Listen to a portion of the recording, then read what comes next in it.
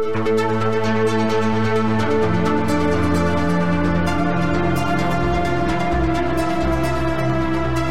and welcome to the Sensibly Speaking podcast. This is Chris Shelton, your host. Thank you very much for inviting me into your home again this week.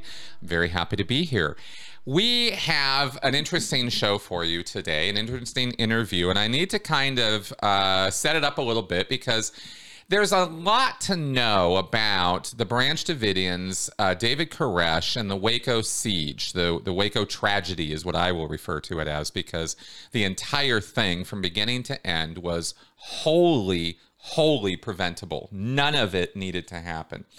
From February 28th to April 19th, 1993, for 51 days, there was a siege at the Mount Carmel facility of the Branch Davidians, their main headquarters in Waco, Texas, due to the fact that the group had been reportedly stockpiling weapons, converting semi-automatic weapons to full automatic weapons, importing grenades and explosives and various things, some of which was true, some of which, might have been exaggerated a little bit, but a postal worker and other people had made these reports, and the Bureau of Alcohol, Tobacco, and Firearms, the ATF, decided that this was going to be as far as I can tell, decided this was going to be an opportunity to get on the map and make it big and make themselves well known.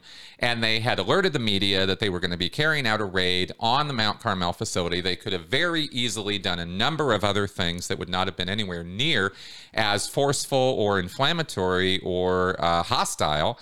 But they decided they were going to go about it this way, even after the operation was blown, and they knew that the Branch Davidian compound and all of the people there were aware of the fact that they were coming, and that the whole basis of the raid was that they had serious firepower in that facility and were willing to use it. So from the very get-go, this was just a complete botch. And as a former FBI negotiator who was not on the scene there, he's since gone on to other things and was much more successful than what happened at Waco. But former FBI negotiator Chris Voss has commented that this and the Ruby Ridge disaster were the basis for a complete reformation of how the FBI deals with hostage situations. We haven't necessarily seen something as horribly awful as this. In total, there were 86 people who died. There were 4 ATF agents who died on scene, I think, or were killed pretty straight away in this raid. Again, didn't need to even happen.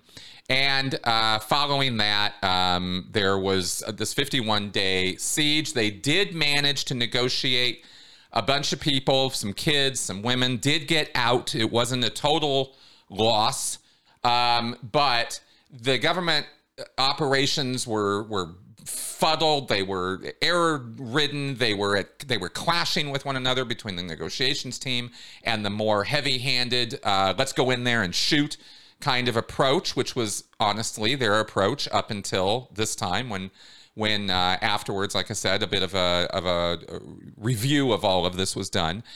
And of course, David Koresh, the leader of this whole thing, was not, I can talk all day long about those problems and issues with the government. On the other hand, and what we're going to talk about today in detail is David Koresh, the leader of this whole thing and the sort of spark that ignited all of this in the first place, because he was not a good man. He, by any metric you care to use, he was a child abuser and rapist. He was a religious fanatic, and he was absolutely the epitome of your fanatical, true believer cult leader. He really was. He checks every box. And so we look at both sides of this and go, the whole thing was just a disaster. And that's how I look at it, as, from my knowledge and experience with all of this. But finally, I have been contacted by a man named David Bunds, who is my guest today, and he was raised in, or very familiar with, and part of the Branch Davidians and David Koresh, and he got out actually kind of just before this whole disaster happened. So, David, welcome to my show. Hello. Thank you for having me. Yeah, thank you. Miss anything important in that synopsis there, you think? No, that's a good synopsis. I will say when you say I just got out before it happened, let's call Yeah, that 4 years before it happened. fair enough. So Fair yeah, enough. yeah, Yeah. So roughly. let's go ahead and get into, for the audience here, who are you and how are you relevant to all of this? And because you've been talking about this, you have your own YouTube channel. You contributed to a book about Koresh. So where do we start with you? Well, it starts with my father. Disclaimer, Seventh-day Adventists obviously don't want anything to do with any of this, but unfortunately, Seventh-day Adventists have offshoot groups, and one of them was the Branch Davidians. Okay. And so my father ran into them when he was young. So then by the time I was 5 years old, my father's coming back into the group. And so from the age of 5, I was raised a Branch Davidian. Now, in that time, there's no David Koresh. It's Branch Davidian prophets, pretty standard Protestant stuff with a little extra apocalyptic flavor to it. So we're talking about the end of the world and expecting to go to Israel and for any day for the kingdom and things like that. So now, if I might interrupt you for just a second, could you flesh that out a little bit, just for people who aren't familiar with Protestantism or Seventh-day Advent, or what's the basic? Very quickly, yeah, Seventh-day Adventism is one of these very many American religions that are come out of the 19th century. So Mormonism, Jehovah's Witnesses, Seventh-day Adventism, Christian Science, during that era. So Seventh-day Adventism starts with what's called the Millerite movement. And there's a guy who says, hey, Jesus is coming. Of course, it doesn't work out. There's a disappointment. There's a reorganization. And then people coalesce around a new idea of, oh, Jesus is in heaven doing special stuff. Instead of coming to earth, he's doing things in heaven. And then they form an organization during the Civil War, 1863, and become the Seventh-day Adventist Church. Okay. And then from then on, now the interesting thing about the Seventh-day Adventists, which is really important, is they had a prophetess.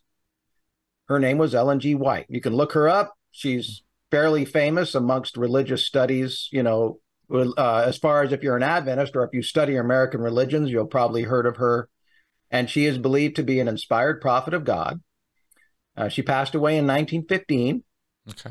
And so she was in the church giving her visions and dreams and writing out, testimonies and books. And she's an enormously prolific author. That's very interesting. Very prolific, huh? Oh, like there's so much. And so it's like an enormous corpus. Interesting.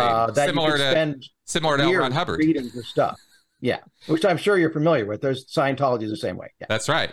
Lots to read. It makes me think right away. I mean, I know that's just one data point, but it does, and that and the religious fervor make me wonder about temporal lobe epilepsy, but that's kind of a different topic, but I just thought I'd haul that one out for a second.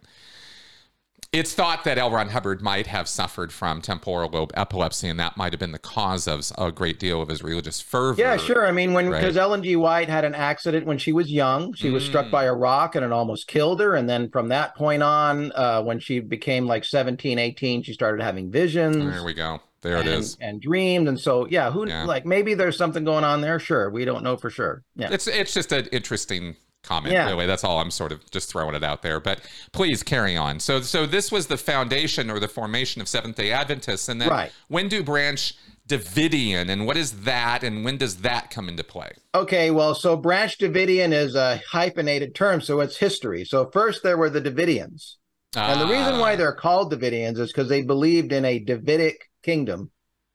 So in other words, after King David in some fashion, right? Well, a latter day David. Okay. Yeah. So instead of Jesus coming, which is what a lot of Christians typically are looking for, the Davidians are looking for the kingdom.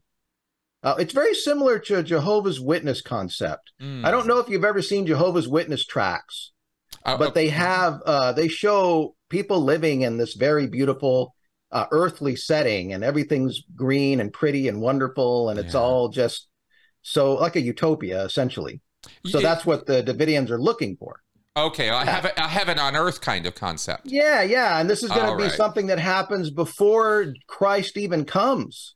And then the leader of this group, his name was Victor Hadov. He was from Bulgaria. So he immigrated early 20th century. He then became an Adventist. He then, hey, I've got a message. He then gets a following, eventually separates from the church and begins an organization in Waco, Texas. Now, it wasn't located where the fire was. That's a later location, but they were in Waco. They did have a location where they built up an organization from about 1935 to 1960. They printed literature and sent out proselytizing. They proselytized Seventh-day Adventist churches. Okay. Would go to the churches and knock on their door and, hey, and listen to us. And they sent out literature. They collected. It was a huge effort to get their message out to the Adventist church up until about 1960, when the organization was dissolved intentionally. But there were other organizations that then sprouted up. And so there's still even Davidians today, actually. So those would not be branch Davidians. That's the important thing to remember. Got it. Okay. All right. So then the leader that I mentioned, Victor Hadov, he did pass away in 1955. So then there's another guy that comes on the scene. His name was Benjamin Roden. And he was the leader of the branch Davidians. And the branch thing means it's in the Bible, Zechariah. It is a religious figure in the Bible who is the new name, he's the leader of this new movement coming around. It's if you want to get into the scholarship of the Bible, it has to do with the return from Babylon. We have a Babylonian captivity in the Bible. The Jews go into captivity. Well, they come back, and then there's these scriptures in the Bible that talk about the branch, and he's going to do everything and solve everybody's problem, and he's the big kahuna, and so the branch is a very interesting apocalyptic scriptural reference. Oh. The leader of the Branch Davidians taps into that particular scripture and decides to name the organization the Branch. Okay. And then tacks on to the previous title. So the full name of the organization was the Branch Davidians Seventh-day Adventists. It's quite a mouthful. Yeah, I get it. And of course, with our more English understanding of the word branch, I think a lot of people get this concept that there's sort of, some breakaway group from, something like that, right? But that's really not what it means at all, which is why the idea is a branch growing out of the stump of Jesse. So in other words, you have the family of David in the Bible. There's a scripture, and it says that you're going to have this stump, but a new branch is going to grow out to reestablish the Davidic kingdom line. Okay, and that's we're going to regrow that lost kingdom. Got it. Yeah. Okay. Yeah, it's not obvious. No, it's not. And nobody in the reporting during the time ever went into any of this. They were just getting the people we can talk out. a little bit more about this later, but technically David Koresh didn't want his group to be called the Branch Davidians. Oh. But it happened by default. Okay. Okay. So we have this Branch Davidian Seventh-day Adventist organization that is kind of sprung up 1950s. This Roden person is running this thing. How does that progress to David Koresh? Okay, so Benjamin Roden eventually gets a hold of the Davidian property. So in the 50s, they moved to the current location, the location where the fire occurred. All right, Mount Carmel. But that originally belonged to the Davidians. So as I said, the Davidians dissolved their association. The wife of the prophet that I mentioned from Bulgaria, Florence Hadov, she's decided, you know what, I'm done. This isn't working. Let's just wrap up shop and sell the assets. The Branch Davidians in 1965 got title to the property, so they set up camp there. And, yeah, so then from that point onward, they were based there until the death of Benjamin Roden, who died in 1978. But his wife, Lois Roden, had already herself established herself as a prophetess. So she was there when he died. She was already there saying, hey, I've got also a message from God, and so started teaching, and so that was the environment that David Koresh came into at the time. Vernon Howell was his name. So he comes to the Branch Davidians in 1981 as a student. Oh, so back up just 1 second. Let me highlight that. So Okay. David Koresh was not his actual name. No, that's a prophetic name. Okay. It's a name that he chose based on his Bible teachings. Right. Yeah. Okay, so Vernon Howell shows up on the property and says hi. Right. He's a Seventh-day Adventist who had heard about the Branch Davidians. He had heard about Lois Roden, and so he came interested in the teachings. Okay. And so from 1981 onward, he was just a student, and then in 1983, he managed to convince Lois Roden, hey, why don't you let me teach a message? I have something to say. And that's when he began. Okay, 1983. So he was about 10 years. From 83 to 93, obviously, the fire, he had about a 10-year ministry. Okay. Yeah. Okay. And what was, at this point now, having, understood the backstory here on Seventh-day Adventists and the Branch and the Davidians, what is the gospel at this point? What are these people gathering around? Do we know at this point in let's say arbitrarily 1983 when he starts up, how many folks are we talking about there, and what are they gathering around? Okay, well, the whole concept, going all the way back to the Adventists, is that since the Adventists have a prophetess, the whole concept is on this idea of new light. Okay. So your standard evangelical Christians, say you're Baptist, you're Methodist, you're Presbyterians, whatever, they've got the Bible, and then you just learn that and you're set. And you've got your catechisms with your creeds and everything's. But with Seventh-day Adventists and all these other movements I've mentioned, the idea is, well, we have more light, and the light comes through a messenger sent from God, and then they have a message, and then they tell you the message. And if you reject the message, as of course Adventists told this Victor Hodoff guy, hey, no, thank you. We don't want anything to do with your message. And then, oh, well, you're rejecting new light. You're in trouble. Right. And that just keeps happening. Okay. So just keep following down the line. The Benjamin Roden told the Davidians, David Koresh told you guys, you better listen to me. I've got some new light here, and you better watch out. If you don't accept it, you're going to be in big trouble. So it's not just, so what I'm getting at is, to answer your question, it's to follow the new light and to be up to date. It's kind of like having the latest software patch. You got to be up to date because otherwise you're going to not know the truth, and then you'll be left behind. Interesting. So this is a sort of rolling, progressing, changing dogma. It was called progressive truth. Oh, there we go. Okay. You have to progress with progressive truth. You better progress with the truth. Got it. Okay. Yeah. All right. As brought forward by the prophets and prophetesses. You got to have a prophet because otherwise you don't know what's going on. And is there any sort of process? Did Koresh have to go through some ritual exercise? Anything? Well, he had to come into the group and learn the message first, and become fluent in it, so that when he approached Lois Roden, and this is unusual, I mean, because like I said, normally the prophet would die and then you'd get a message, but she was still alive. Right. And then I also need to mention something really important.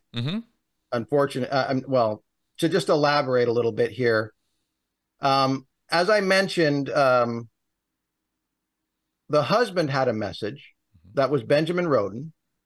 and his wife had a message, Lois Roden. They had originally expected their son, their eldest son, to have a message. This was set up and expected, and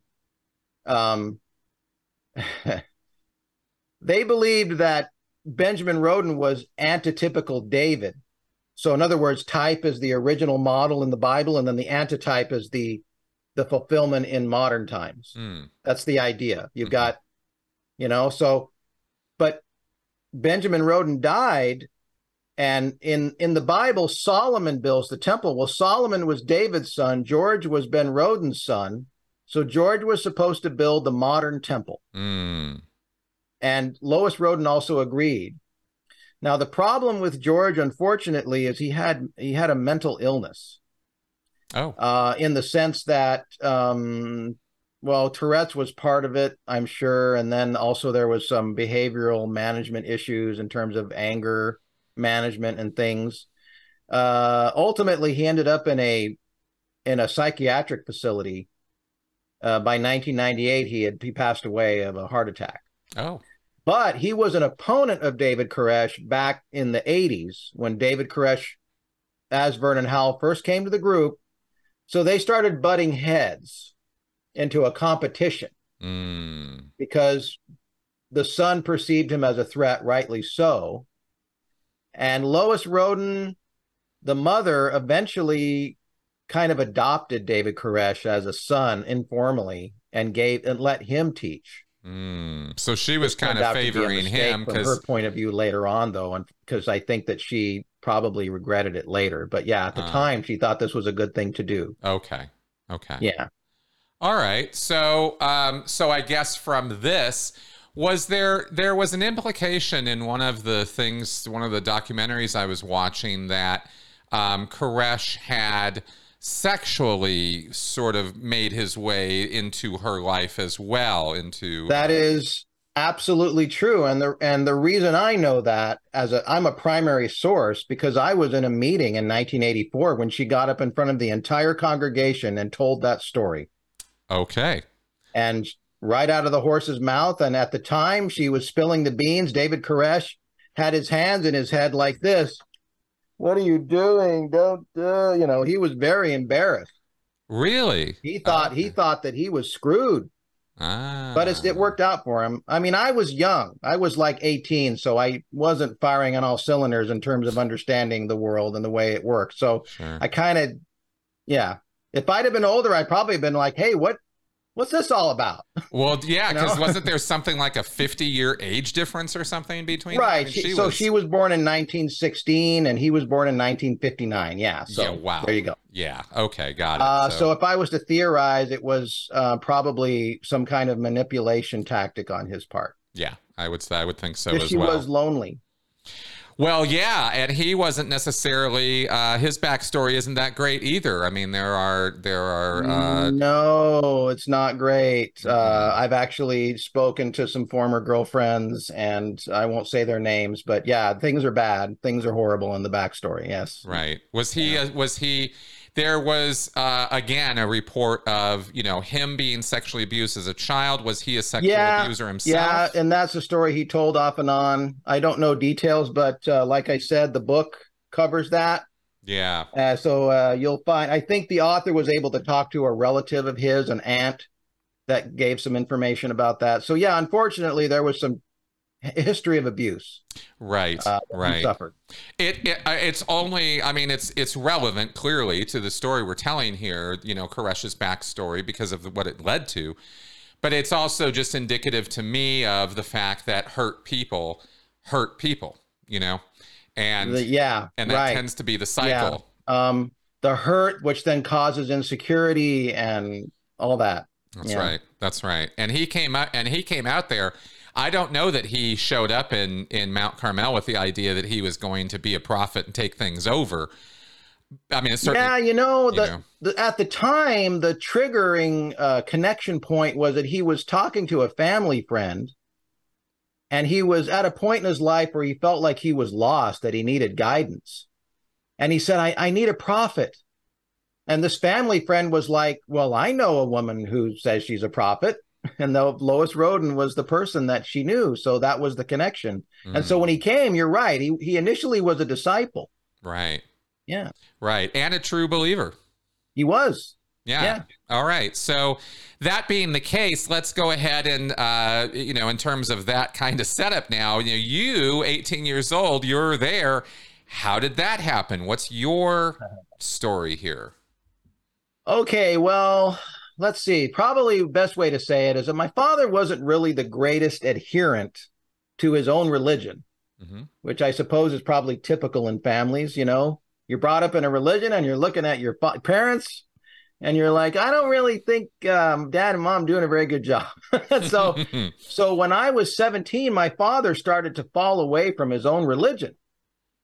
Now, and my father was we'll just say that he's not a self-analytical person.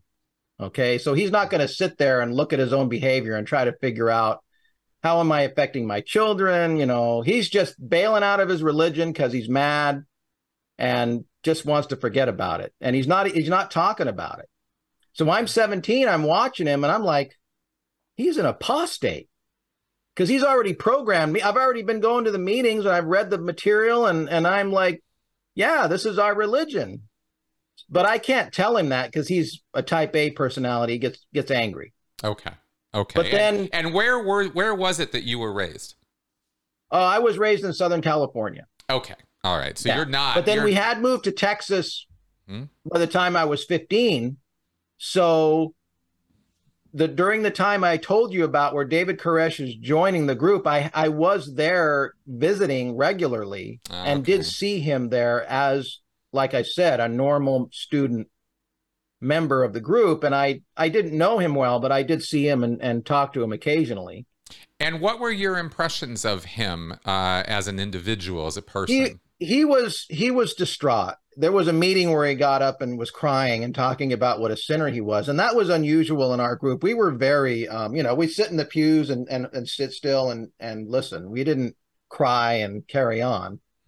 So it was unusual for someone to get up and start talking about what a sinner they were and how they were crying and they were lost. And my dad at the time didn't like it. And later on, when we were driving home, he said, that guy sounds like he's going to have a message of his own one day, which was true. Yeah. How prophetic of your father there. Yeah, but he didn't mean it as a compliment, obviously. Yeah, no, I get that. So anyway, when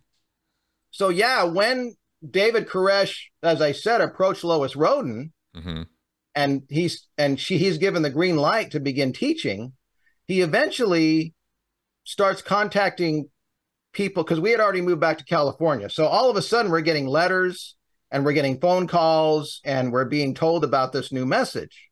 Now I'm like, well, hey, if there's a new message, maybe it'll solve our problems. My father doesn't want to hear about it because the thing that had happened, which is really important, which, buildings burn down all the time, but our administration building had burned down. And that had all the printing equipment and tapes and tracks and everything was there. So we lost enormous amount of valuable material and equipment. And in our way of thinking, if our organizational ability to do things is destroyed, then we're thinking, well, God must be mad at us. What was a common belief in the group. And David Koresh was like, that's right. God is mad at us. And that was part of his message. And he explained why the building burned down and was telling us that, because of this and that. And I wanted to hear that because unfortunately, Lois Roden was not necessarily interested in dealing with that very well. I think she just wanted to move on and not talk about the negative things about the building burning down. So there was a combination of things going on at the time that kind of fed into fortuitously giving him an advantage in terms of starting a message. Got it. Let me ask you, when you were there and then you moved back out to California and then I guess you made your way back out there for this new message, but during that time, under Roden's leadership, was there a doomsday gun piling, gun stockpiling? No. There was never any guns. Okay, so we didn't have guns on purpose. because we didn't need guns because God is protecting us. Why would you need a gun? Right. Victor Houteff, the original guy, didn't have guns on purpose. He's even taught, one of his teachings was, yeah, we don't have guns here. God is our fortress and protector. Right. That's why the guns thing is so weird. Because in fact, I didn't like it myself, but I kind of left right when it was happening. So I wasn't involved with guns. Got it. But yeah, we never had a history of guns. But the person who did first bring guns was George Roden, the son. Right, because there was a shootout of stuff. He was a rival. Yeah. So I think David Koresh was like, well, if he's going to have guns, and I need to get some guns too. I think that's probably what it was. And this, of course, is all happening in Texas, where it's pretty easy to get guns. Yeah, exactly. Yeah. That's right. Because there was a shootout between those two at some point. That's right. That's another interesting story. Mm-hmm. Okay, so the property is valuable. Mm-hmm. David Koresh, as Vernon Howell, was exiled in 1984, and he was gone for 4 years. What was he exiled for? Well, he left because George was getting ready to, I think, probably wanted to shoot him. Okay, David Koresh left voluntarily because I think he could see that if he didn't get out of there, there was gonna be a problem. Okay. So he left, and he never returned, except for, like you just mentioned, there was a situation, and like I said, George was mentally ill. Mm-hmm. So this sounds crazy, but it's true. George Roden had dug up a woman out of the cemetery that we had on the property, and there had been a woman who had passed away many years previously, and he put her casket in the church, and then he called David Koresh and said, hey, resurrection contest time. Oh my God. David Koresh is not insane. Not and he was like, no. But then, ding, corpse abuse laws. If I could get a photograph, if I could get some evidence, maybe I could get George in trouble. By the way, his mother had already passed away, so she's gone. Mm-hmm. So he's actually in any of this. So at this point, during this little window of time where Koresh 1987. 87, this guy is running the operation. He's running the operation, but because of his mental illness, there's followers leaving right and left, and he's mostly by himself, and then having to have rando people come in to just rent some land and live, and they're not really a religious element. Okay, so the whole thing had kind of fallen apart under him. It is, yeah.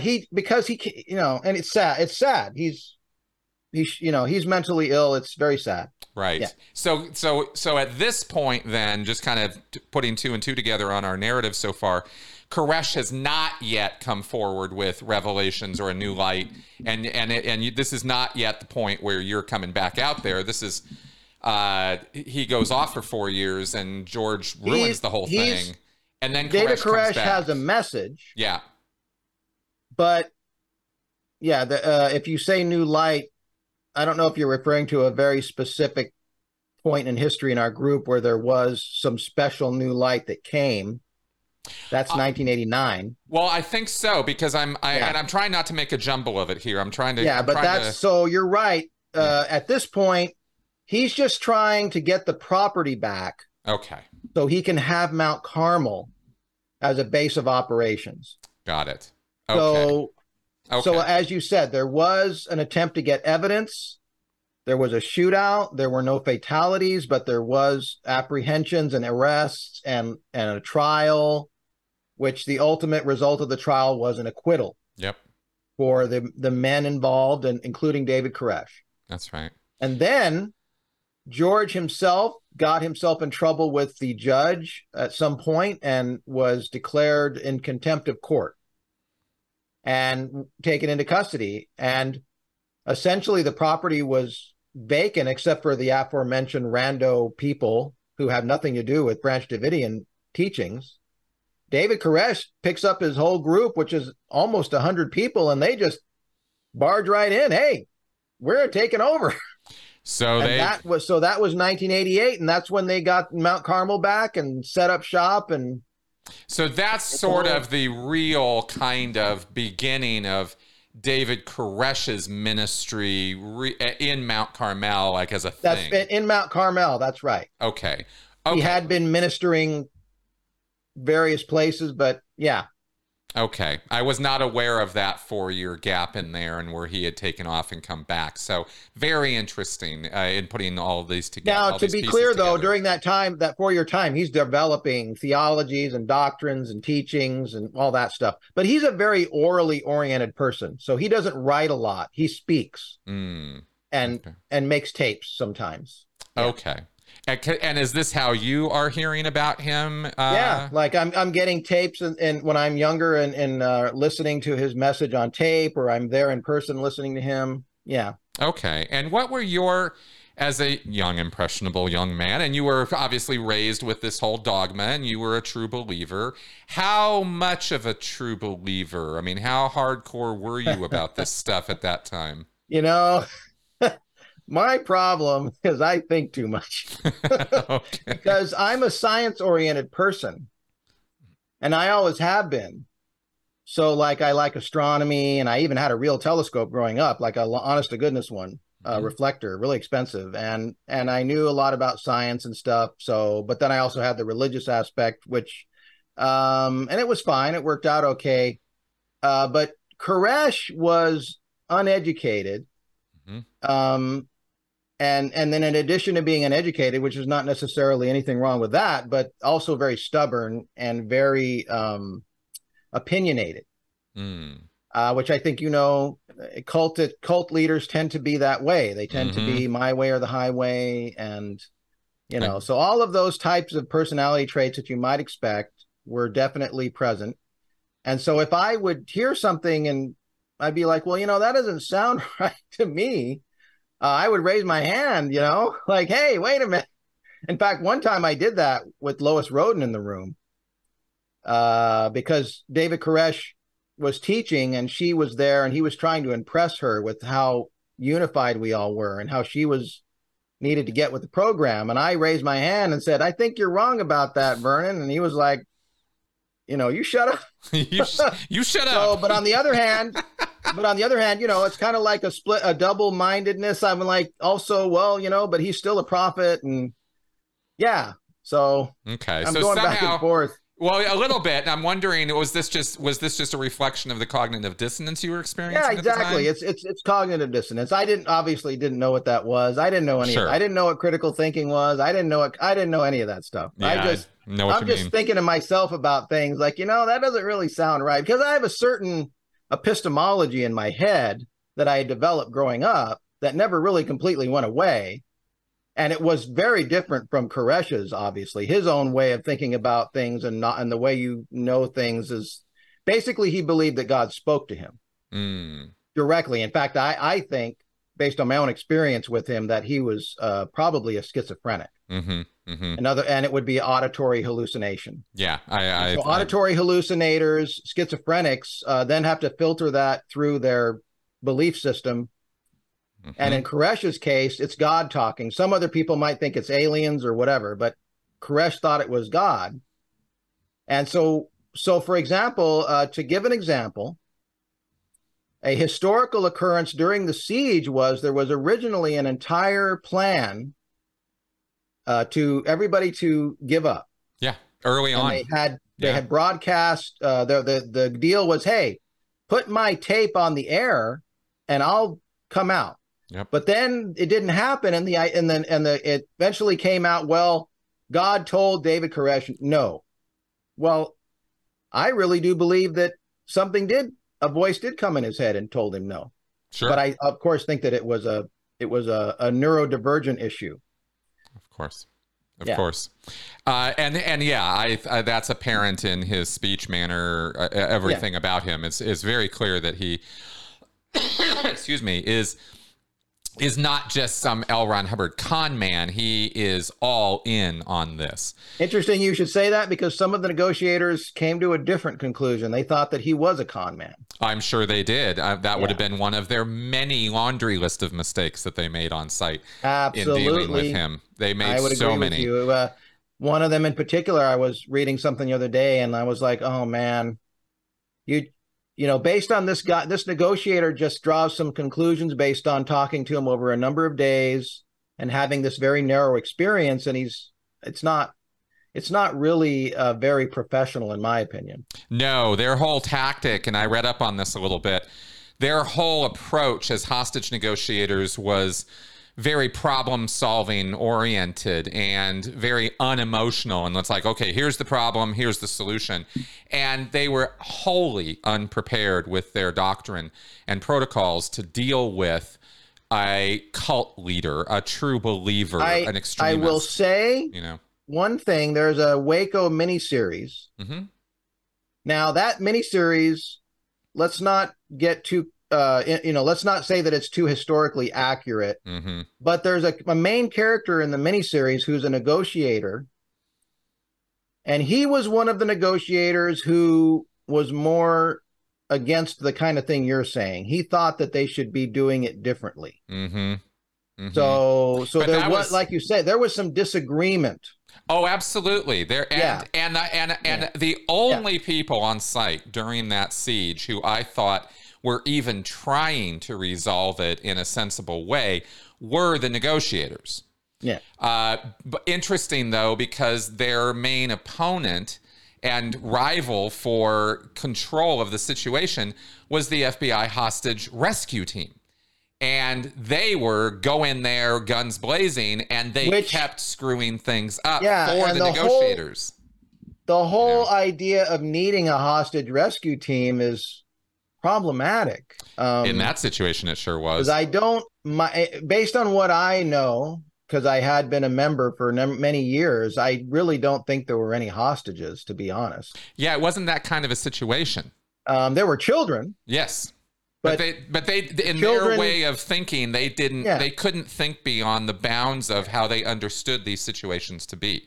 Right. And that was their systematic error in dealing with this.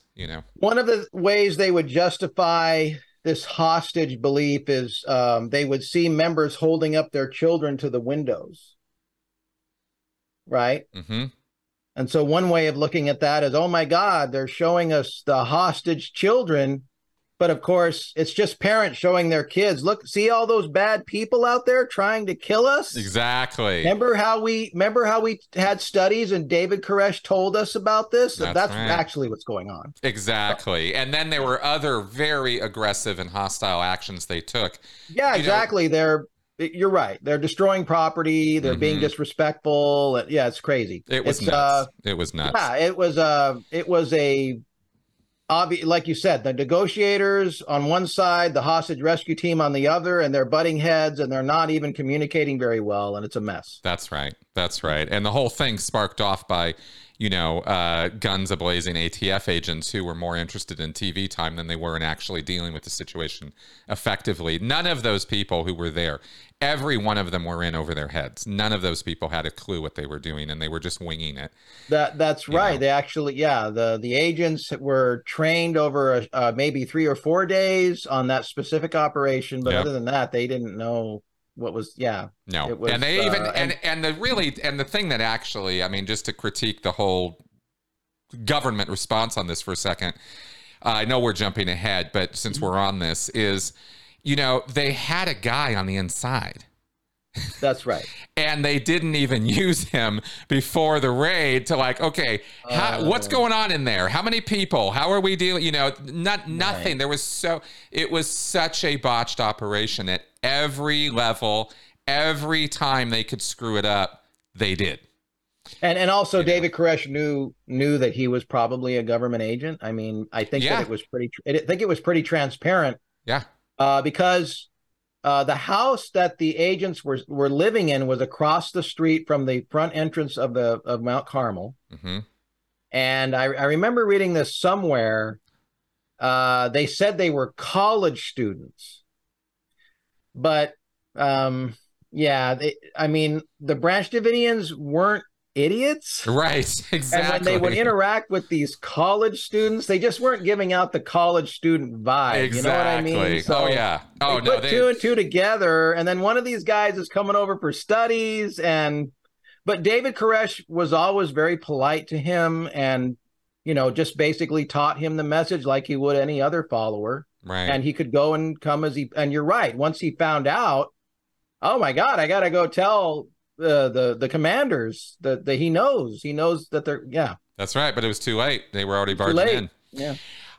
Okay, let's back up a second here. I wanted to ask you a little bit more about Koresh's ministry prior to the whole awfulness. What was he pushing now? Because we have this 4-year period of him running around with this 100-man congregation or thereabouts, and you're in and out of this in terms of listening to him, talking on tapes, or you go out there and listen to him. What's the message now versus what it was under the Rodens? Right. So basically what David Koresh is doing is he is teaching that he is the ultimate savior of the world. He is personally. Yeah. And the way that works is his message is the 7 seals of Revelation. So long story short, Revelation has a book, there's seals, the seals are loosed. And then as the seals are loosed, you read what's happening in Revelation, end of the world stuff. He was the one in the book. There's a supernatural being that is the one that looses the seals.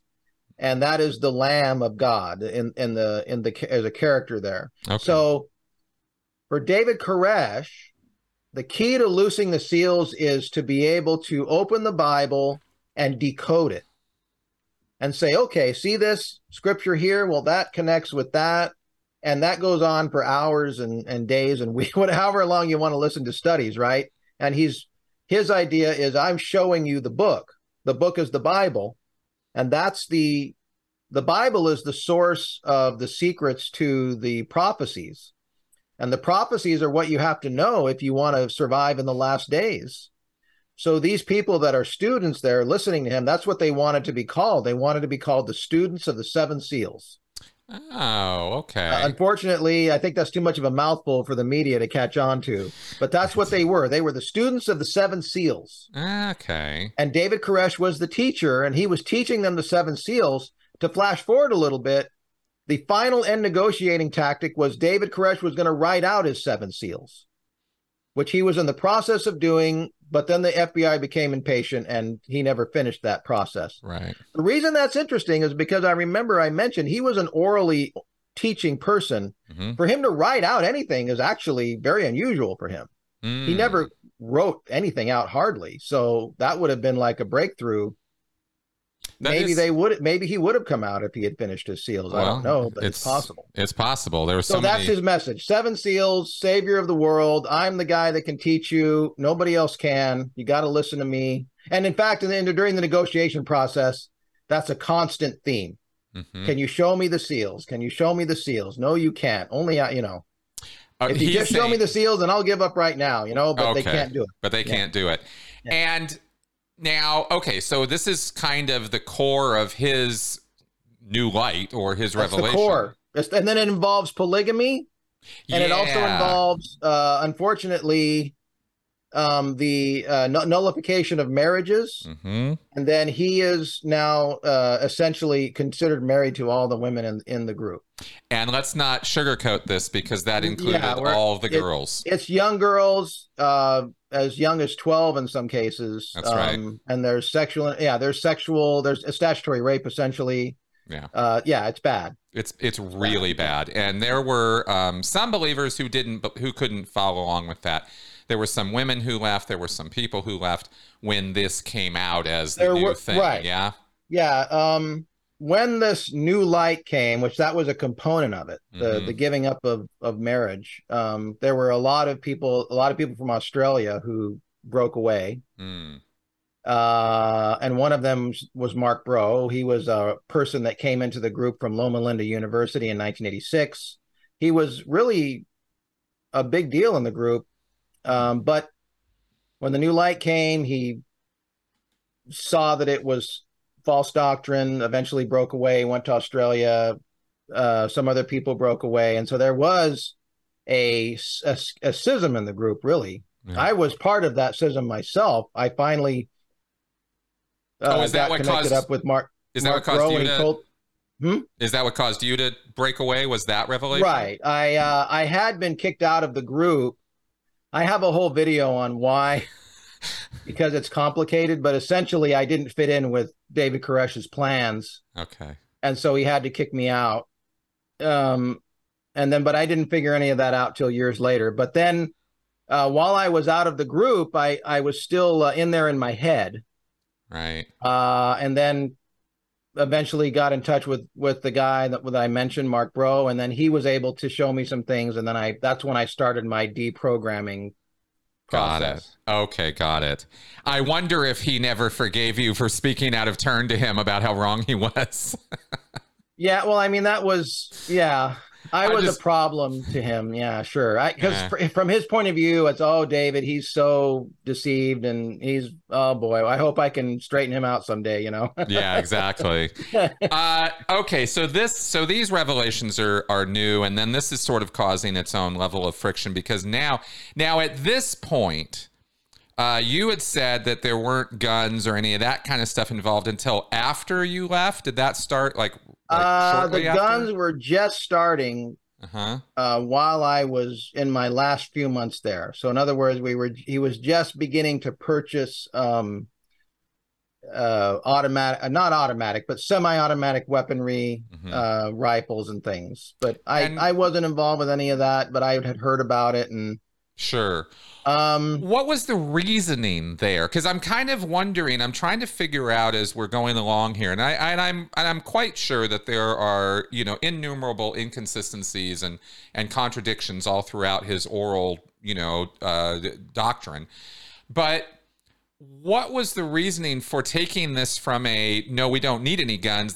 We got God on our side to oh no, we got to arm up because things are going to get bad, and that's the only way we're going to survive. Where did that whole line come from? yeah, that's a hard question for me Mm, to answer. okay, Like I said, one thing I mentioned was that George had guns, but then George was gone. right. So, and then even when George was around, the gun level was very low. Um, so then this enormous stockpiling, which Yeah, I'm sure you've seen some of the numbers. It's yeah. It's. millions of rounds of ammunition, and I mean, my father. they really went to town on the guns. That's why I'm so curious about it because it was not just one or two or five or 10. Right. They had 50 caliber That's rifles. They had grenades. They had lots and lots of bullets. right. I mean, wow. It was like extraordinary how much they had stockpiled So I in such a short time. suppose, let me give my own theory. Yeah, tell me. For a long time, David Koresh and the Branch Davidians in general, and this is a belief that went way back to the original Branch Davidians of 1955. We believed that we would eventually be going to Israel, to the land of Israel, to then participate in the setting up of a kingdom there. However, during the schism that I mentioned, individuals contacted the Israelis, whatever over there that you contact, to warn them about problem groups. I guess the consulate, maybe, I don't know. Somebody was contacted in Israel on some official government channel. And we warned them, not me personally, but as a group, we ex-members warned them, hey, these people by this name and this, they've got polygamy and this guy's got, we gave them the lowdown. And they were like, well, thank you very much. And we'll put them on the list of forbidden groups to come over here. And all of a sudden, David Koresh finds out he can't go to Israel. So that's step one. Okay. Step two is now everything that was supposed to happen in Israel, I guess it's going to have to happen here at Mount Carmel. Yeah, that's right. And so, hey, let's set up camp here at Mount Carmel and let's get guns and let's just dig in. And because it wasn't just guns, right? They had meals ready to eat. They had all kinds of equipment and facilities to obviously to last quite a while in a siege situation. They were prepared. Yeah, they really they were ready. They had weapons. They had facilities. They had meals. Whatever they were expecting it. Yeah, and then, you could say it's a self-fulfilling prophecy, but nevertheless, that's what. Because okay, so here's the one thing. Mm-hmm. In the Bible, there's this really super scary nation that likes to kill everybody, including the Israelites, and that's the Assyrians. Mm-hmm. And the Assyrians anciently were pretty scary superpower, mm-hmm. and they're a real historical thing. You can learn about them. And mm-hmm. they used to just besiege cities and kill everybody and stab them and put hooks through the survivor's mouth, and lead them on a chain and take them off into exile. And damn. Well, so our group, the Branch Davidians, we believe that the United States was the modern day equivalent to the government. The government of the United States was the modern day equivalent to the super scary, ancient, cruel Assyrians that like to kill the God's people. Now, was this a pre-Koresh belief? Yes. Okay. Yes. So it was always us versus them against the government. But the key thing, in the pre-Koresh days, the way that we defeated the Assyrian was spiritually. Right. We would get right with God and stop sinning and make sure that you obey the scriptures and do everything, make sure you cross your T's and dot your I's and but Vernon David Koresh transitioned into, well, we're going to need guns. Right. to shoot at the Assyrian. Because they're going to come. Thing. It's a major shift in theological emphasis. Major. Yeah, very major. Okay, so that's kind of how that shift happened, and it happened during that time period. And then he convinces these people all to get on board, and now we're stockpiling guns. Do you happen to know from your research, because I know you weren't there on site anymore, where did they get the money to do all this? I mean, it's not like I can just start stockpiling. There were individuals who were employed, and they would... It's not a portion of your money. It's pretty much your whole paycheck goes right into Koresh's safe. Okay. Yeah. Okay. Yeah, and there were some individuals who had come into the group who had financial resources. So it wasn't millions upon millions of dollars, but we are talking about several hundreds of thousands of dollars of financial resources available to purchase these things. Yes. Okay, got it. All right. So basically it came in from the members and from their work. And they weren't out selling trinkets. This is big money stuff. They were engaging in here. And I think also there was some business dealings in gun shows itself. I don't know much about that part of it, but I do know they were going to gun shows, buying and selling, and maybe there was some profiteering there. Very well, could have been. No, I think you're absolutely right, because they were huge on getting guns from gun shows. That was a major source of their stockpile. Now, 95% legal stuff going on, but my father, who was there at the property when up until the ATF showed up, he just happened to be driving off somewhere to do some errands. Your father was there? My father was living there at the time, but when he was coming home, he ran into the ATF on the road, and they knew who he was because he was one of the members. Yeah. And they took him into custody. He was ultimately not charged with anything, and they eventually released him. So he wasn't involved in the shootout. But he told me, because he was an engineering machinist guy, and he told me that they were working on converting semi to fully automatic weapons. Right. But he said that it is very labor intensive and very difficult and time consuming, and they didn't get very much done. Okay, but the that claim was his own words to me. So trying to, wanting to, but not getting very far with it. Okay, because that was one of the claims, and apparently semi-legit. Yeah, there was at least a few. Yeah. There must have been a few that were fully automatic, but I don't think that every single man in the group had a fully automatic weapon, if I was to guess. No, and that was never claimed to be the case, but it was one of the reasons why the ATF was going in there in the first That's place. right. They were going in on suspicion of illegal conversions and things like that. That's right. There was also a neighbor who reported hearing, what they thought was a 50 caliber rifle, which is true that they did have one of those. Yeah. So it wasn't that all of it was a pretext. It's just the way they went about it was so ham-fisted that they, and Koresh kept calling him on it too. It wasn't like he was a dumb guy. From day one, he was like, "You guys could have picked me up in town, you morons! Like, what are you doing?" They could have got him. Sure, and they could have. I think it's like you say. I think they wanted to. It was ambition. Well, there was a TV movie made back in '93, right after the raid, and the theory in that movie was the ATF was having budgetary problems. So the theory was, maybe they needed to make a big splash. I don't know if this is true, but it's the idea of, hey, we got to get in the newspapers, I guess. I don't know. It seems to be a logical conclusion based on the facts that there was some underlying motivation that demanded on the part of the ATF command that this be a big splashy media thing, even to the point of inviting the media there.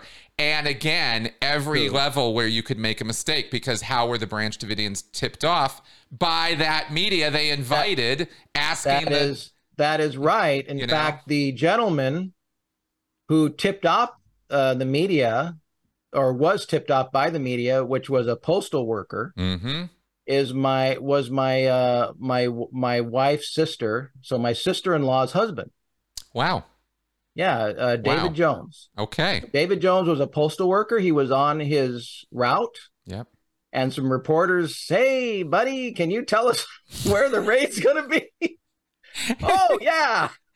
He's like, "I got to go tell David, Exactly. I mean, it was just exactly what happened. Just such a comedy of errors. Yeah, it was. It's crazy. Oh, it was absolutely nuts. Like every level screwed this up somehow. Yeah. And this is all pre-internet days. We take so much for granted now that just didn't have. There's no internet. There's no cell phones. There's no Google. There's no Google Maps. There's no. I mean, if you needed directions, you ask somebody. And a postal worker. And this is the boonies. Yeah. This is way literally. Out. Yeah. This is out in the middle of nowhere. Yeah. So, it's not like there's a lot of people to ask. It's not like there's a lot of maps. No, this is back in the days country. There's nothing out there. Yeah, it's Thomas Guide maps. I mean, that's what you had, So, it's all understandable. It's just also bloody stupid at the same time, Okay, so getting back to Koresh here. So, because I'm just fascinated by the guy, obviously, and his psychology, which was, he was not well educated, and yet he was calculating, he was clever, he was able to put two and two together. He was not insane that way, but his beliefs and his ego were in overdrive. Yes. Like all the time. Yeah. And he just never really came down from that. And he gathered this small, relatively small group of people around him, but tragically, most of them ended up giving up their lives for this. And we're not going to debate the conspiracy stuff of all of this. It was very clear there were cover-ups on the government's part. I don't think that's even debatable. But there was also a great deal of egregious behavior on the part of this group, and they did need to be stopped. What they were doing was gross and illegal. So it's not like there's any side that's really got the white hat on with this one, But with Koresh, what was your thinking in terms of what got you to go, okay, I got to get out of here. This is not working out. Okay, well, like I said, I was kicked out initially. Yeah, but then you came back. And so then I kind of spent a year in limbo. But while I was gone, the new light happened, which was, like I said, it's a major shift in teachings. And I was married, and there were a few people in the group who were married. One of the people was Stephen Schneider. He was the lieutenant. Yep. So Judy and Steve were a married couple. the first clue I heard about this was I used to go visit my mother at the local hospital. She was a registered nurse working there, and she also lived at the compound at the time. She was a member. She Oh, got out later, so she wasn't around during the fire either. good. Neither Okay. was my sister. But she said, "Oh, we've got new light, and people like Steve Schneider and Mark Bro are having trouble." I'm like, "What? Why would they be having trouble?" And she wouldn't tell me, but my wife, actually, who's smarter than me, said, I think he took all the women now." I was like, "Nah." Anyway, eventually I she did nailed find it. out. Yeah, eventually I did find out because I was sent a tape by one of the ex-members, Mark Bro, and he explained some things to me. And because he was living in Australia, it was very difficult to communicate. It's expensive. I did get a letter and a tape. And then I was able to start thinking for the first time in a long time. So I started thinking about things, and I just started reading and studying and thinking and trying to process, and I can actually and I'm sure you've had a similar experience. You know, Mhm. you're a Scientologist, and you're in that, and then you go through a process, and then you're not in that anymore, and so your brain is just like, whoa, you're just Yeah. like going through all of these realizations, and you know, you're reorienting your thinking, and you're reevaluating the way you know things, and it's just a whole thing that I was going through. And plus I was going back and studying the original writings of the previous prophets. That's another thing, Mm. because like I said, if we're progressing truth, we got a truth and then more truth and more truth. I was like, well, but what about that truth back there? That actually seemed a little shaky. So I think we got some shaky foundations here. There you go. Yeah. So I was like, because the same thing in Scientology, I'm sure there's similar problems with this stuff back here. Maybe it's not so solid, Oh, and you yeah. start thinking about the chinks in the armor, and the chains of the links are not quite so strong, and it's like, uh-oh, I've got some issues here. That's basically what happened. Got it. And so basically it started unraveling for you. Yeah, it unraveled. Yeah, Yeah. yeah, it unraveled. Yeah. All the neat little stories and narratives that ever had been carefully crafted. Where I started peeling back the layers, and Right. yeah, Well, I have to say, it's certainly fortunate that, your family got out of there yeah, literally in the nick of time. I mean, wow. yes, You know? yes, yeah. We I didn't lose any family members, Mm. which is good for me. But yeah, bad for a lot of people who, like I said, my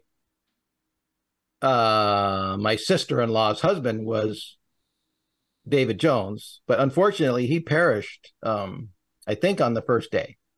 He was one of Oh, the he ones was who one. was shot. Okay. Yeah. Because some of Yeah. them were shot as well, Now including. he was obviously at the compound. Now his wife, my sister-in-law, she had already left because of disagreement. So it's not like they were together, but yeah, it was still very tragic for her. And then of course her children had lost their father. So Right. Right. Right.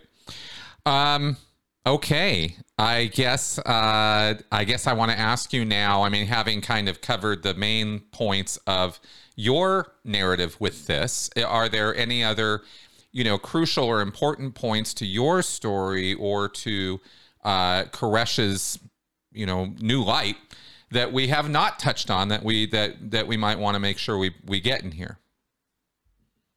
well, let's see. I guess the so one thing I guess I could try to explain Mm-hmm. is if we look at the membership profile, Mm-hmm. there were a lot of people who had come in from the Adventist Church, and especially there's a particular location in the UK. We had a lot of they had a lot of recent members from a particular location in Great Britain, Hmm. who had Hmm. come in from the Adventist church over there. And the thing that made them vulnerable was this hook that Koresh would use, where he would emphasize their belief in this in Ellen G. White, the spirit of prophecy. Mm-hmm. So, unlike a normal or a conventional Protestant believer, it's just the Bible and that's it. We don't there's no modern prophets. But Adventists believe in a modern prophet, at least one. Mm-hmm. And so a lot of these people would be like, well, if we have one, why can't we have more than one? Mm-hmm. And the Adventists don't really have a good answer for that. See, that's the thing. That's the weakness in Adventist theology. They can say, well, we just have the one, and that's just the way it is. But it's not, it's not obvious. I mean, maybe you could have more than one, right? In fact, they technically would say, well, sure, there could be another one, maybe, but we don't know of any so far. But yeah, obviously, if David Koresh comes on the scene and says, hey, I've got a message and I'm a prophet. And then the other thing they do is when Adventists recruit, they do sometimes it's called a Revelation seminar. At least it used to be. So they would put up a sign out of a church and it would say Revelation seminar. And you would go in and they would take you through the cool parts of the Bible, the Revelation and the Daniel and the prophecies, and there's beasts and there's all kinds of crazy fire and brimstone. And some people kind of are interested in that, In other words, we're not going through the dry parts with the gospel and the Jesus stories. Maybe that's for later. We're going to go look at all the cool stuff. Right. And people come in and then that's a Revelation seminar. And then as David Koresh himself complained one time, well, then I got into the church and then all of a sudden nobody cared about Revelation anymore. And he was like, well, wait a minute, that's the greatest book in the Bible. And then, so he would just continue on and say, hey, you want to learn more about Revelation? And they would go, yeah. And they come in. And so that's why they were not everybody, but obviously, in fact, the profile was they were recent converts typically. So in other words, it wasn't Adventists that had been raised Adventists and their families were Adventists and going back, it was always fairly new Adventists that had recently been pulled in, told this story about our prophet and the revelation and then they're just continuing on in their minds with this project of learning more about prophets and revelations. And yeah, that's what they're thinking. So that's why they were vulnerable. Yeah, that makes a lot of sense with what I saw and heard. I've heard a couple survivor accounts, and they definitely have first gen energy. In other words, that's sort of like recent, that convert energy, right? That's right. They have first gen energy. I like that. Yeah, that's how I would put that. And because one woman who had a child, and it was actually she got out, and her child got out. Because her, finally, once the child was released, her, mother instincts kind of came into kicking into gear, because up until then she self-described as, I'm not this is not, I didn't think of myself as a human being or a mother or a wife. I was a soldier of God. I was, that was the role we had. And it was and when you get that kind of identification going on, which is what I mean by that first gen energy, that kind of like, really intense, passionate belief. Yeah. It's hard to break people away from that. That is the kind of extremist mindset, I will call, where the family ties and the social ties are really secondary. They really take a back seat to the revelation. And that's in why fact, I'll tell you a story. Yeah. During the period I described where I was out of the group, but in limbo and I hadn't fully deconverted, I had some pictures taken of my family, just regular studio photographs of your family, and everybody looks really nice. And I sent some to my mom, and she called me up later, and she was crying, telling me, I can't keep the pictures, David. I have to send them back. And I thought it was weird. I found out later, well, it's because, as you just said, David Koresh was severing family ties. He was telling people, get rid of the pictures of your family, get rid of, I'm your family. Exactly. That's what was going on. And this is one of the things that was becoming more extreme. He hadn't done that before. This was new. Right. Exactly. This is, I want to use that to stress a point here.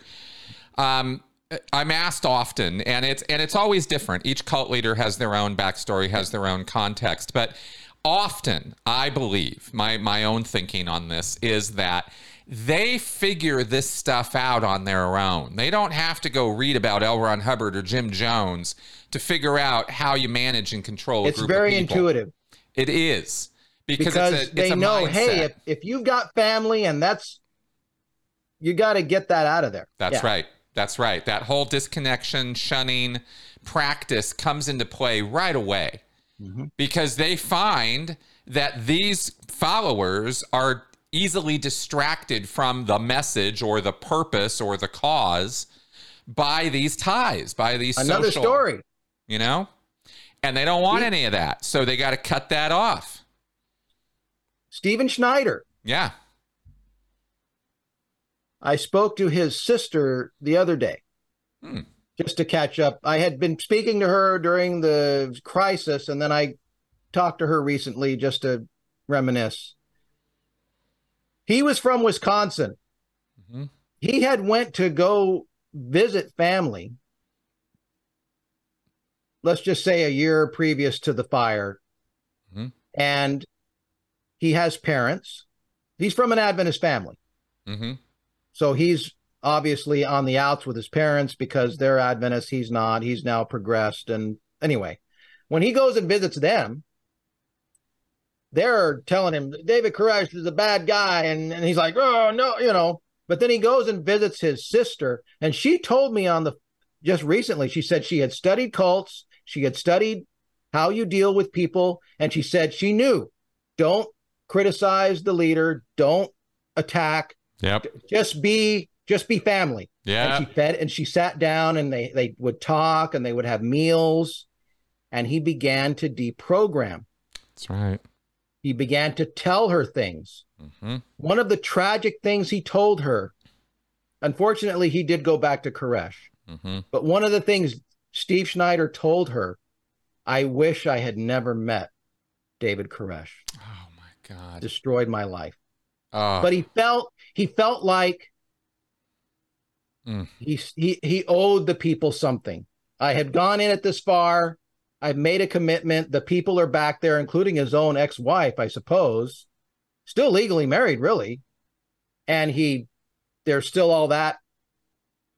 But yeah. Wow. So you're right. The family tie is what's getting to him.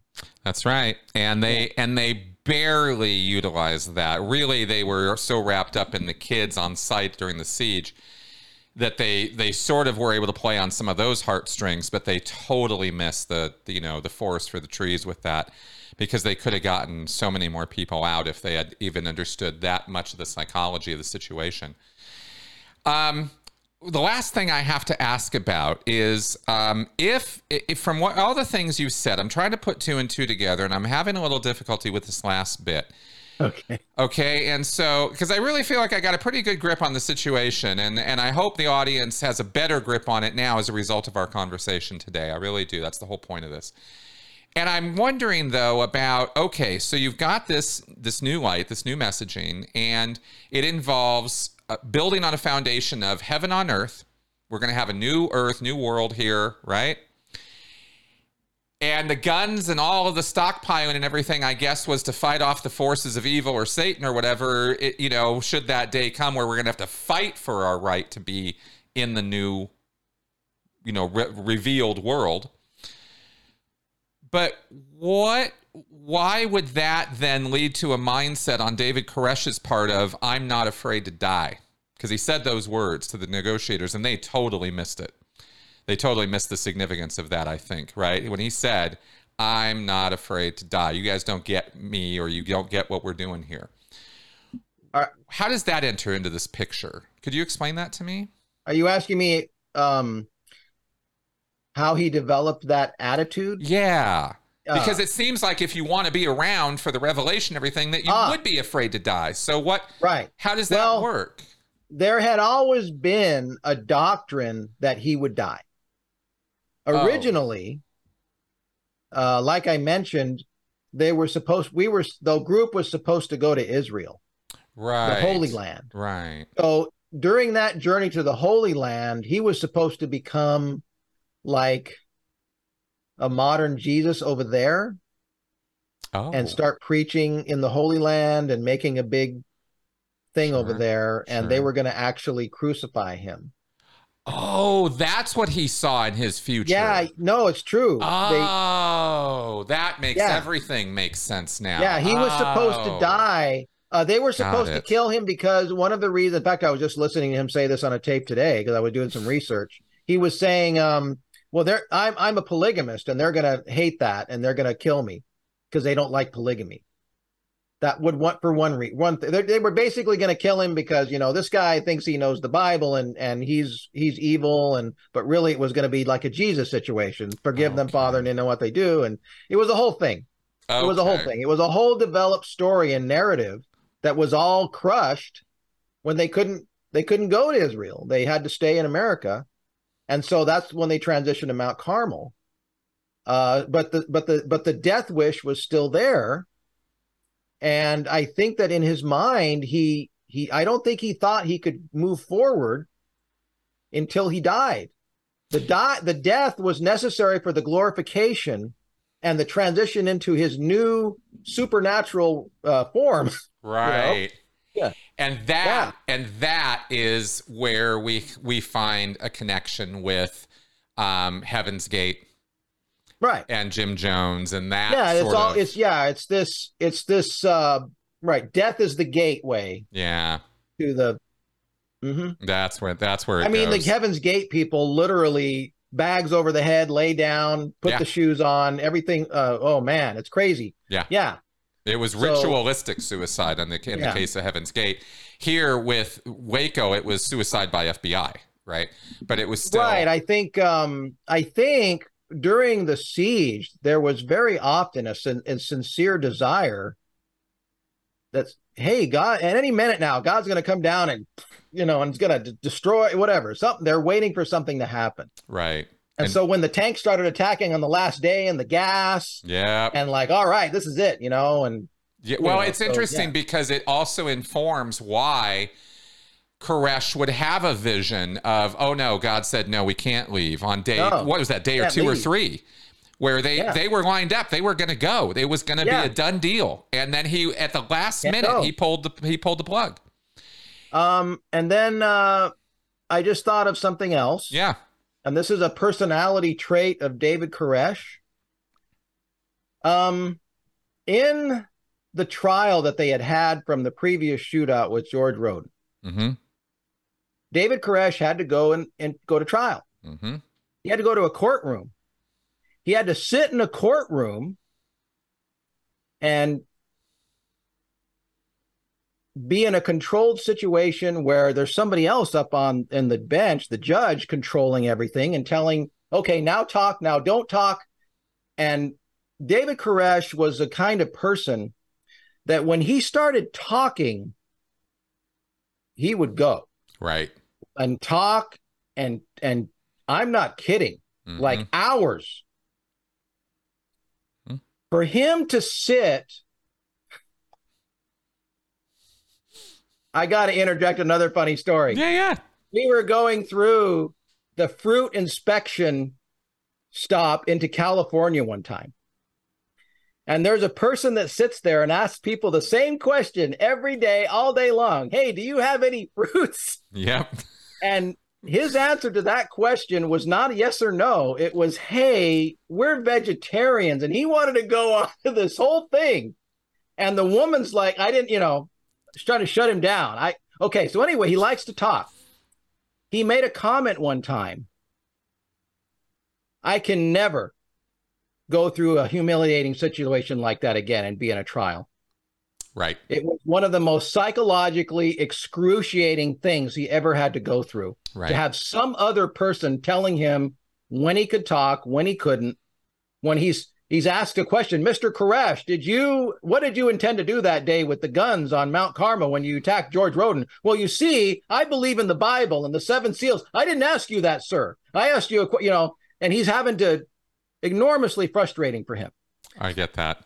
So, yeah. My theory, and I think it makes sense, is that for him to be sitting there thinking, boy, if I let them take me into custody, then I'm going to have to go do that again. Yep. I don't want to. I want to stay free. In control. I want to stay in control. I want to stay in control. because that was his whole world. That's right. The And he owned entire it. world that he created there Yep. was carefully crafted bubble That's for right. him That's right. to satisfy his. And L. Ron Hubbard is a perfect example. Carefully crafted world for your own self-fulfillment. You got it. Nailed it. Nailed it right there. That actually kind of closes the circle for me. Now I get it. Now that makes sense to me. Wow. What a guy. What an effect he had on us, on this group of people, and ended up having an effect on the entire world as a result of his, madness, really. I mean, there really isn't any other. There's a lot of words for it, I suppose, but that's a nice reductionist one. It's we'll use. It's a psychological thing. It's a thing that he just gets into, and it's like a feedback loop where you're never quite you can't get enough, right? That's You're right. always, I need more stuff, more reverence, more admiration, more, Exactly. In fact, he would describe himself going into darkness many times, which I think for him meant what we would call depression. Yes. Because Yeah. he talked about, I went through an enormous period of darkness. Right. Because he would get depressed because, he needed and then he would always get new light. Oh, new light. Yay. That's right. Yeah, just another point to mention of the FBI, screw up on this was when they did have adults come out of the compound, and they were getting people out of there before everything went to hell. They immediately arrested them and put them in orange jumpsuits and put them in prison, right? And so that was the guys with the guns, the FBI. They're like gonna really, yeah. And so bad idea. And all of this is being televised, all of it, right? I mean, the world is like enraptured by this, and there's like something on the order of 1,000 or 2,000 some odd media personnel on, around the area. It was insane. It was a circus, and yes. And with all of this being broadcast, I mean, it was so, I to this day, I am still dumbfounded by some of the moves these guys made, because, such a thing fed perfectly, not only into taking any hope out of those members who were in there that they could get out and have a life, but it feeds his narrative. You see what the enemies of God are doing to us? That's right. Yeah. That's right. All feeds into it, right? And none of them saw that. None of them. They were just clueless of what they were dealing with. And that's why I say they were in over their head. One could hope that nowadays it might be a little different, but frankly, I don't have such hopes. I know that they have different protocols now in terms of dealing with hostage situations, and there's a little bit more understanding and communication if you get the right guys, but it's a bit of a coin toss for me as to what's going to show up on scene. Right. These days, and these government organizations these are people who feel very empowered to do a lot of things that they should not feel empowered to do. Yeah. So anyway, we still have a lot of lessons to learn from all of this. And there's no question that something like this will happen again.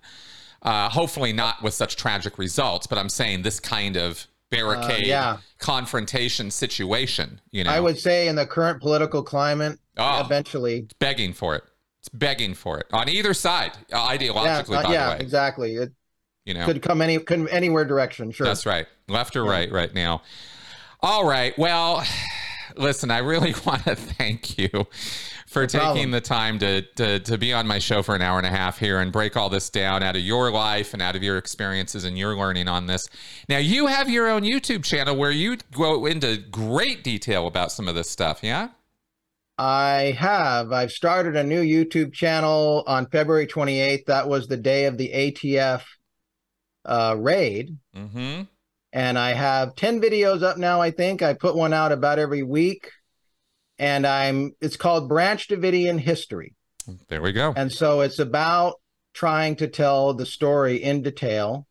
And I'm telling stories from my own experience. I'm telling stories, other stories that I know about. I'm telling stories about the theology. I'm going into more detail about some of the things we talked about in terms of George Roden and what his role was, and Excellent. things like that. Yeah.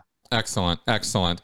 Well, I highly recommend if anybody has had their curiosity piqued by this show, because we've really only put our toe in the lake that is the knowledge to be known about this incident. There's a tremendous amount to know about all this, but I think we've certainly covered a lot of the highlights here, and I want to recommend your channel to people, so I'll put a link to that in the show notes here below on the video. Thank you very much. Absolutely. I appreciate that. Yeah. Yeah, you bet. And I wish you the best of luck in your future endeavors with this, because it's important work. We gotta, you know, you, me, the people who do this work, y'all out there, you know, this isn't just a true crime podcast. This has real world consequences. And the more we understand people like David Koresh and the people who follow people like David Koresh, the more we can be prepared to deal with them when disaster strikes, but also the fewer people we, you know, will succumb to or fall for that level of extreme nonsense. And that's my mission in all of this. And I you know, it's not just about, you know, eating popcorn and watching horrible things happen, you know, and I hope people walk away from this with that understanding. So again, thank you very much for joining me today. You're welcome. All right, folks, if you have not subscribed, of course, you need to do so. And if you have not shared this video, of course, you need to do so. So get it out there. And I will see you guys next week. Bye-bye.